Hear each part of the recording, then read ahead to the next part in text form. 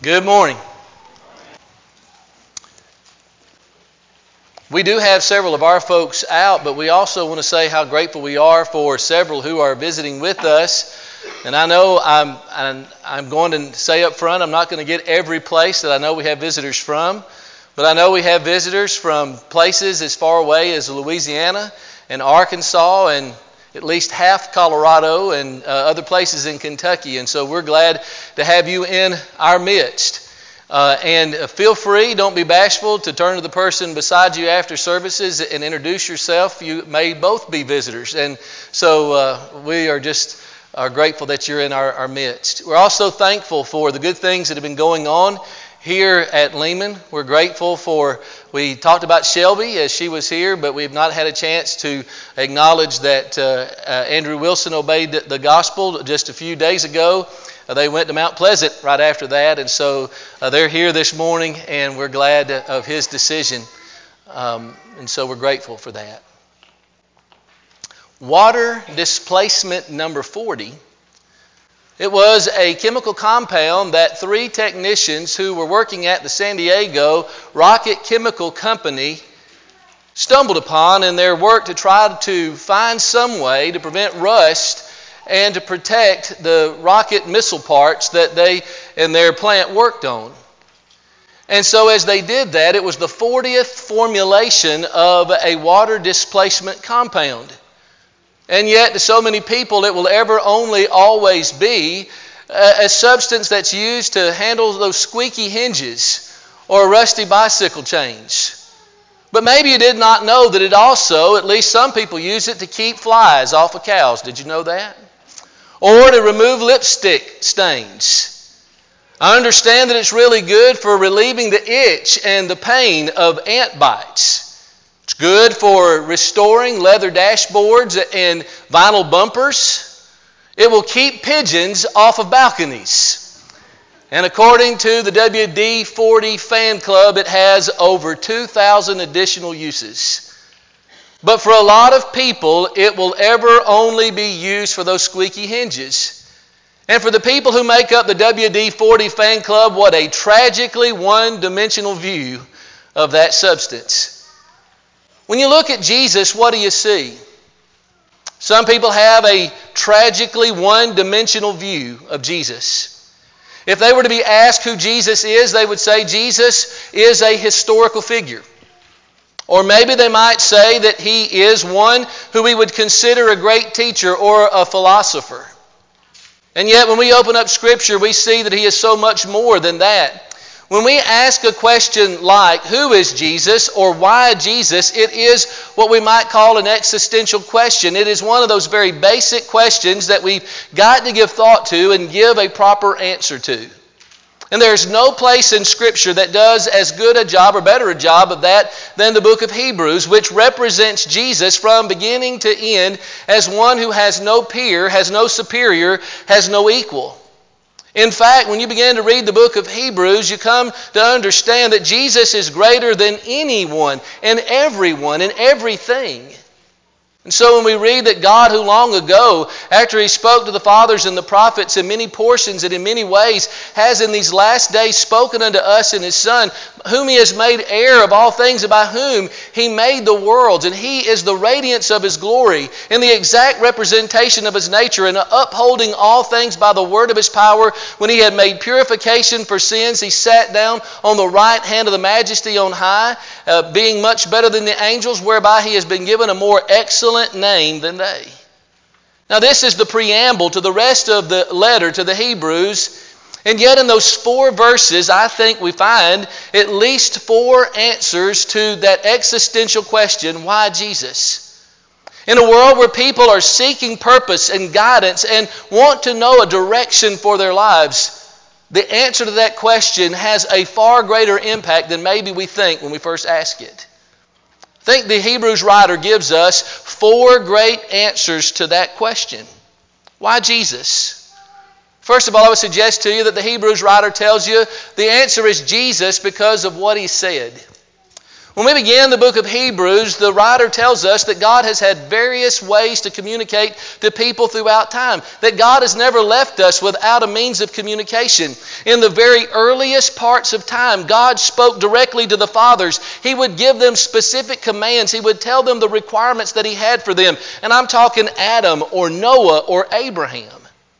But more than once we have looked at the various ways in which God communicated, in ways that were different from one another, and yet it was God.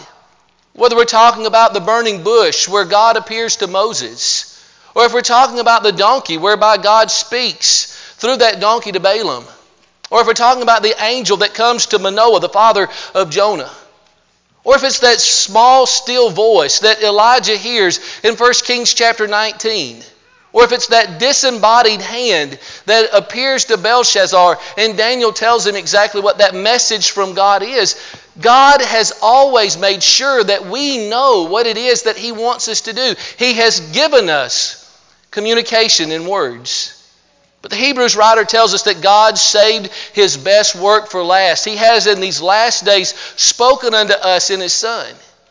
And Jesus is often suggesting to us that the message that He speaks is a message that He got from the Father. At least 4 times in the book of John, you'll find Jesus saying something similar. That is, that the words I speak, these are not from my own authority. They did not come of my own initiative. But the Father, it's His works. I speak as the Father has given me these words. Look at John 8, verse 28, and John 8 and verse 38, John 12 and verse 49, and John 14 and verse 10. Over and again, Jesus is saying that this message is divine. It comes from a heavenly source. It comes from the Father. And when you examine the content, what is it said in John chapter 8 and verse 46? No one ever convicts him of sin. His word is perfect. When we think about the message of Jesus, the fact that it comes from the Father means that it is not a take it or leave it proposition.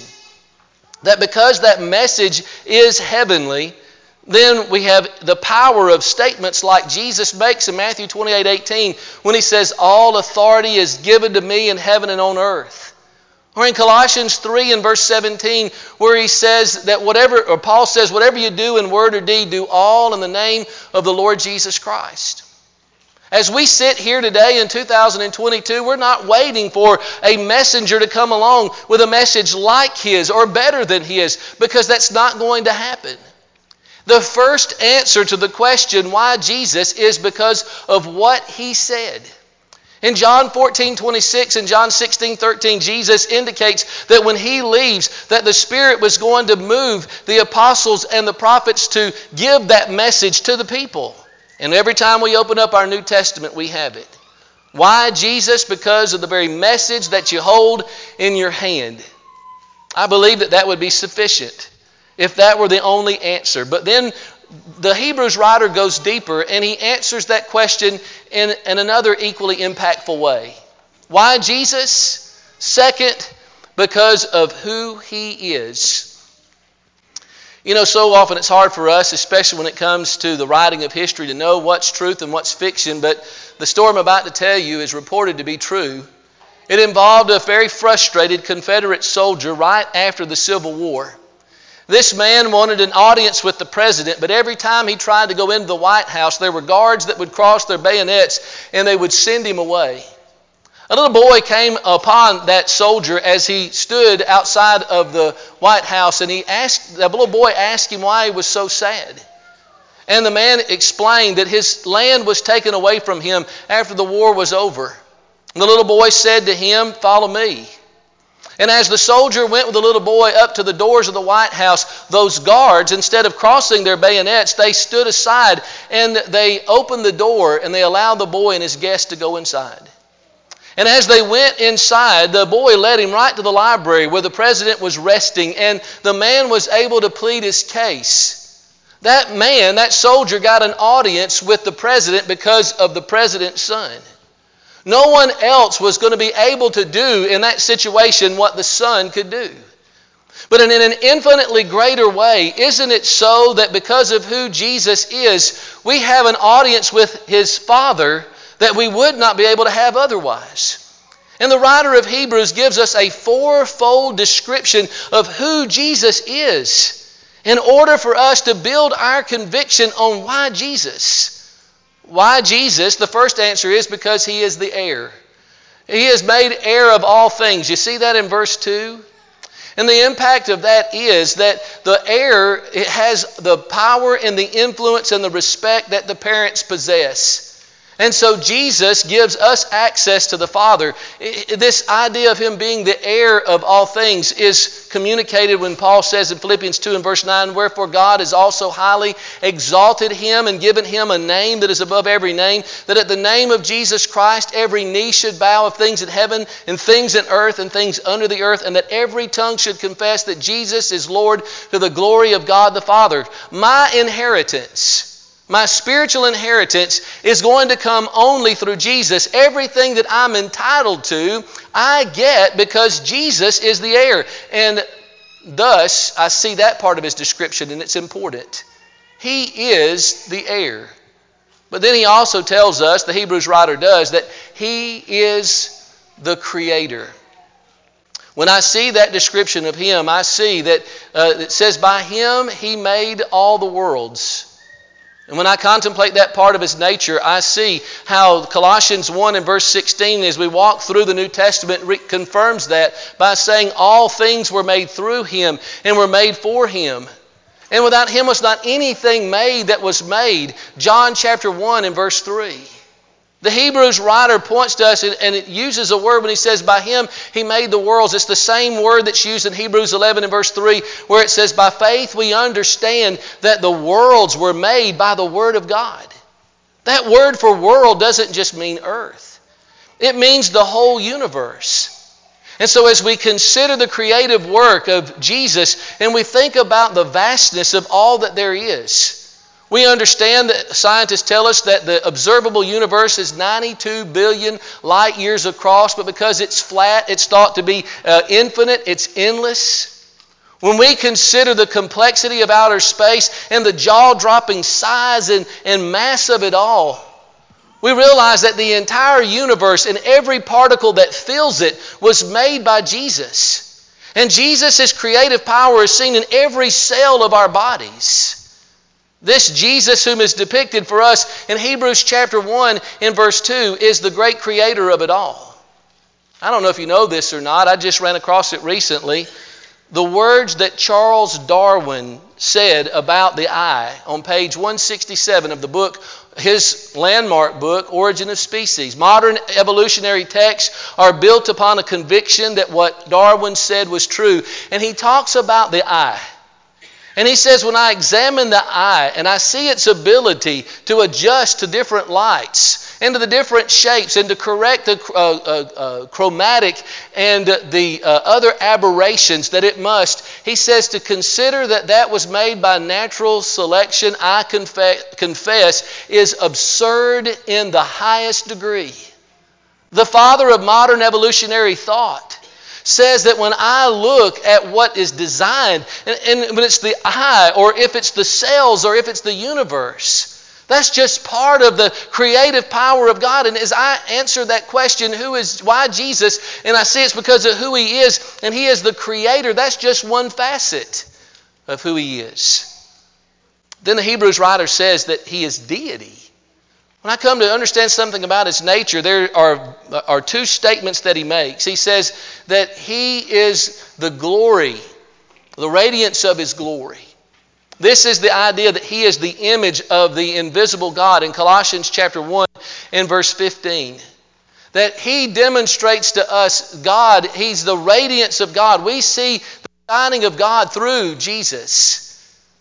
We also see He's the exact representation of His nature. This word representation is only found in this verse in the New Testament. And what it means is He is an exact duplicate. When you look at the attributes and the character and the qualities of the Father, you see it in the Son. And yet Jesus is a separate personality from the Father. And yet He says in John 10 and verse 30, I and the Father are one. There's a fourth part of that description. When we see who Jesus is, certainly we see that He is the heir and we get our inheritance through Him. He is the creator for sure. He is deity, but He is also the sustainer. When we look at verse 3, we see that He upholds all things by the word of His power. He is before all things, and in Him all things hold together. Colossians chapter 1 and verse 17. I want you to think about all that's happening right now that you have no control over, but something that we take for granted constantly. You know that the earth is going 1,040 miles an hour right now? Does it make you feel a little dizzy to think about that? But you're sitting perfectly still. Did you know that at any given time that there are 2 million or more asteroids that are at least a kilometer wide or more? And yet we don't think about the fact that that's being taken care of. We don't have to worry about that. What about the tides? What about the seasons? What about the orbit of the earth and the planets? Do you know why that's still going on? Because Jesus is holding those things together. He is allowing it to continue in an orderly fashion, that He has created the material universe so that it will come. Someday the Word is going to come, and He's going to bring it all to an end, and this earth will be destroyed, 2 Peter chapter 3 and verse 10. But for now, it continues by the word of His power. The Hebrews writer is laying the groundwork for who Jesus is, and there's His incontrovertible word, but then there's His nature, who He is, that causes us to see that He has no equal, and certainly no one that exceeds Him. But then the Hebrews writer gives us a third answer to that when he says the answer to why Jesus is because of what He's done. I mean, it's a dramatic thing that He shifts His attention from His power and His position immediately to His purification. He goes from talking about how grand and great He is to say, when He had made purification for sins. A subtle yet dramatic shift in His thought. You see, He is to be followed. He is to be accepted not only because of His ability, but because of His great grace. It is at the heart of the gospel message. He made purification for sins. The Hebrews writer is going to say something in Hebrews 9 and verse 22, and almost every religion believes this. That without shedding of blood, there is no remission of sins. The forerunner, that which pointed ahead to Christianity, certainly believed that. And that's the writer's point in Hebrews chapter 9 and Hebrews chapter 10. In Hebrews chapter 10, he says that there is a remembrance of sin in these sacrifices that are made. And when you come to make those sacrifices, in the giving of them, there's a reminder of sins made year after year. If the sacrifices of animals took care of it, then they would not continually offer them year after year. But the blood of bulls and goats cannot take away sin. Wherefore, when He came into the world, He said, sacrifices and offerings you would not, but a body you prepared me, by the which will we are sanctified, or we are set apart for God's use by the offering of the body of Christ. Many people, when they look at Jesus, they say, He just came to be a teacher of morality, or He came to be a martyr for a good cause. But that's not it at all. Jesus came in the form of us in order to be a substitute sacrifice for us. And what those animal sacrifices could not do, He did once for all time. Hebrews chapter 7 and verse 25, by the offering of Himself. I've been to Bangkok, Thailand on a few occasions, and it's interesting how different cultures have their own rituals on the calendar. And one of the big ones on the Thai calendar is the Water Purification Festival. And it has more than one facet to it. There's kind of a playful aspect. So if you're ever in Bangkok during the time of the water festival and somebody dumps water on you, they're not being ugly. It's part of what they do. They throw water on each other, but there's a serious side to that. It's called Songkran. And what they'll do is they'll wash their houses and they'll wash their Buddha statues. They'll wash everything because they believe in that. What they're doing is they're washing away the impurity of bad thoughts and bad acts. And that this takes care of the things that have happened and it prepares them for a fresh start in the year. And I appreciate their sincerity, but I also see that there is within all of us this desire to be made clean. To have those wrongs that we carry around with us, the guilt of that removed from us. And yet the Hebrews writer says there's one way. And the way that occurs is by the sacrifice of Christ once for all time. Why Jesus? Because He could do what nothing and no one else could with regard to the sin problem that we share. Why Jesus? May I suggest that there's a fourth answer, and that's because of where he is. You know, the Hebrews writer is not laying down meaningless words. Everything that he says here is building the case of why Jesus is the one that we should follow. And that is because of the fact that he is finished with his work. He sat down on the right hand of the Majesty on high. He came here to redeem us. He successfully finished his mission and he sat down. But he's not resting. He's reigning at the right hand of God. Acts chapter 2, verse 33 and 34.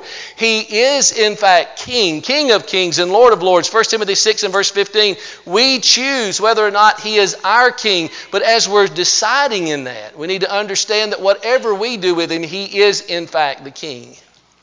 He sat down at the right hand of the Majesty on high. When you look at Hebrews 10 and verse 11, the Hebrews writer says that those priests under the old law stood daily ministering in their service. As far as I know, there's no chair for the priest in the tabernacle or the temple. They are scurrying around and doing their work. But Jesus was successful. He was triumphant. His sacrifice was sufficient so that he could say, as he says as he's dying on the cross, it is finished. John 19 and verse 30. There's nothing left to be done in order to affect our salvation. He reigns. I appreciate what Jim said in his prayer. I want you to think very closely about what he said, and that is that we as children of God have peace no matter what's happening in this world. I bet if I asked you, some of you could tell me how many days there are until the election. It's 30-something, I know that much. And I suppose that you're probably monitoring that, watching one of the major cable news networks, probably, one way or the other, whether it's actually in streaming or on TV or through the internet. You ever stop to think that no matter who you're watching, that they're in business to keep you upset? If they don't keep you angry about what's going on, have you ever thought about that's the fact why that we don't have 24/7 pictures of little puppies walking through little green fields? It's because people don't want to see that. I mean, they'll watch it for a little while, but they don't want to watch it 24/7. But if you have those folks who are in control of the message telling you need to be upset, afraid, and angry, and you'll keep watching. They know that. They have to have their sponsors pay them, and so that's why they do that. But do you realize how contrary that is to what we have because of Jesus?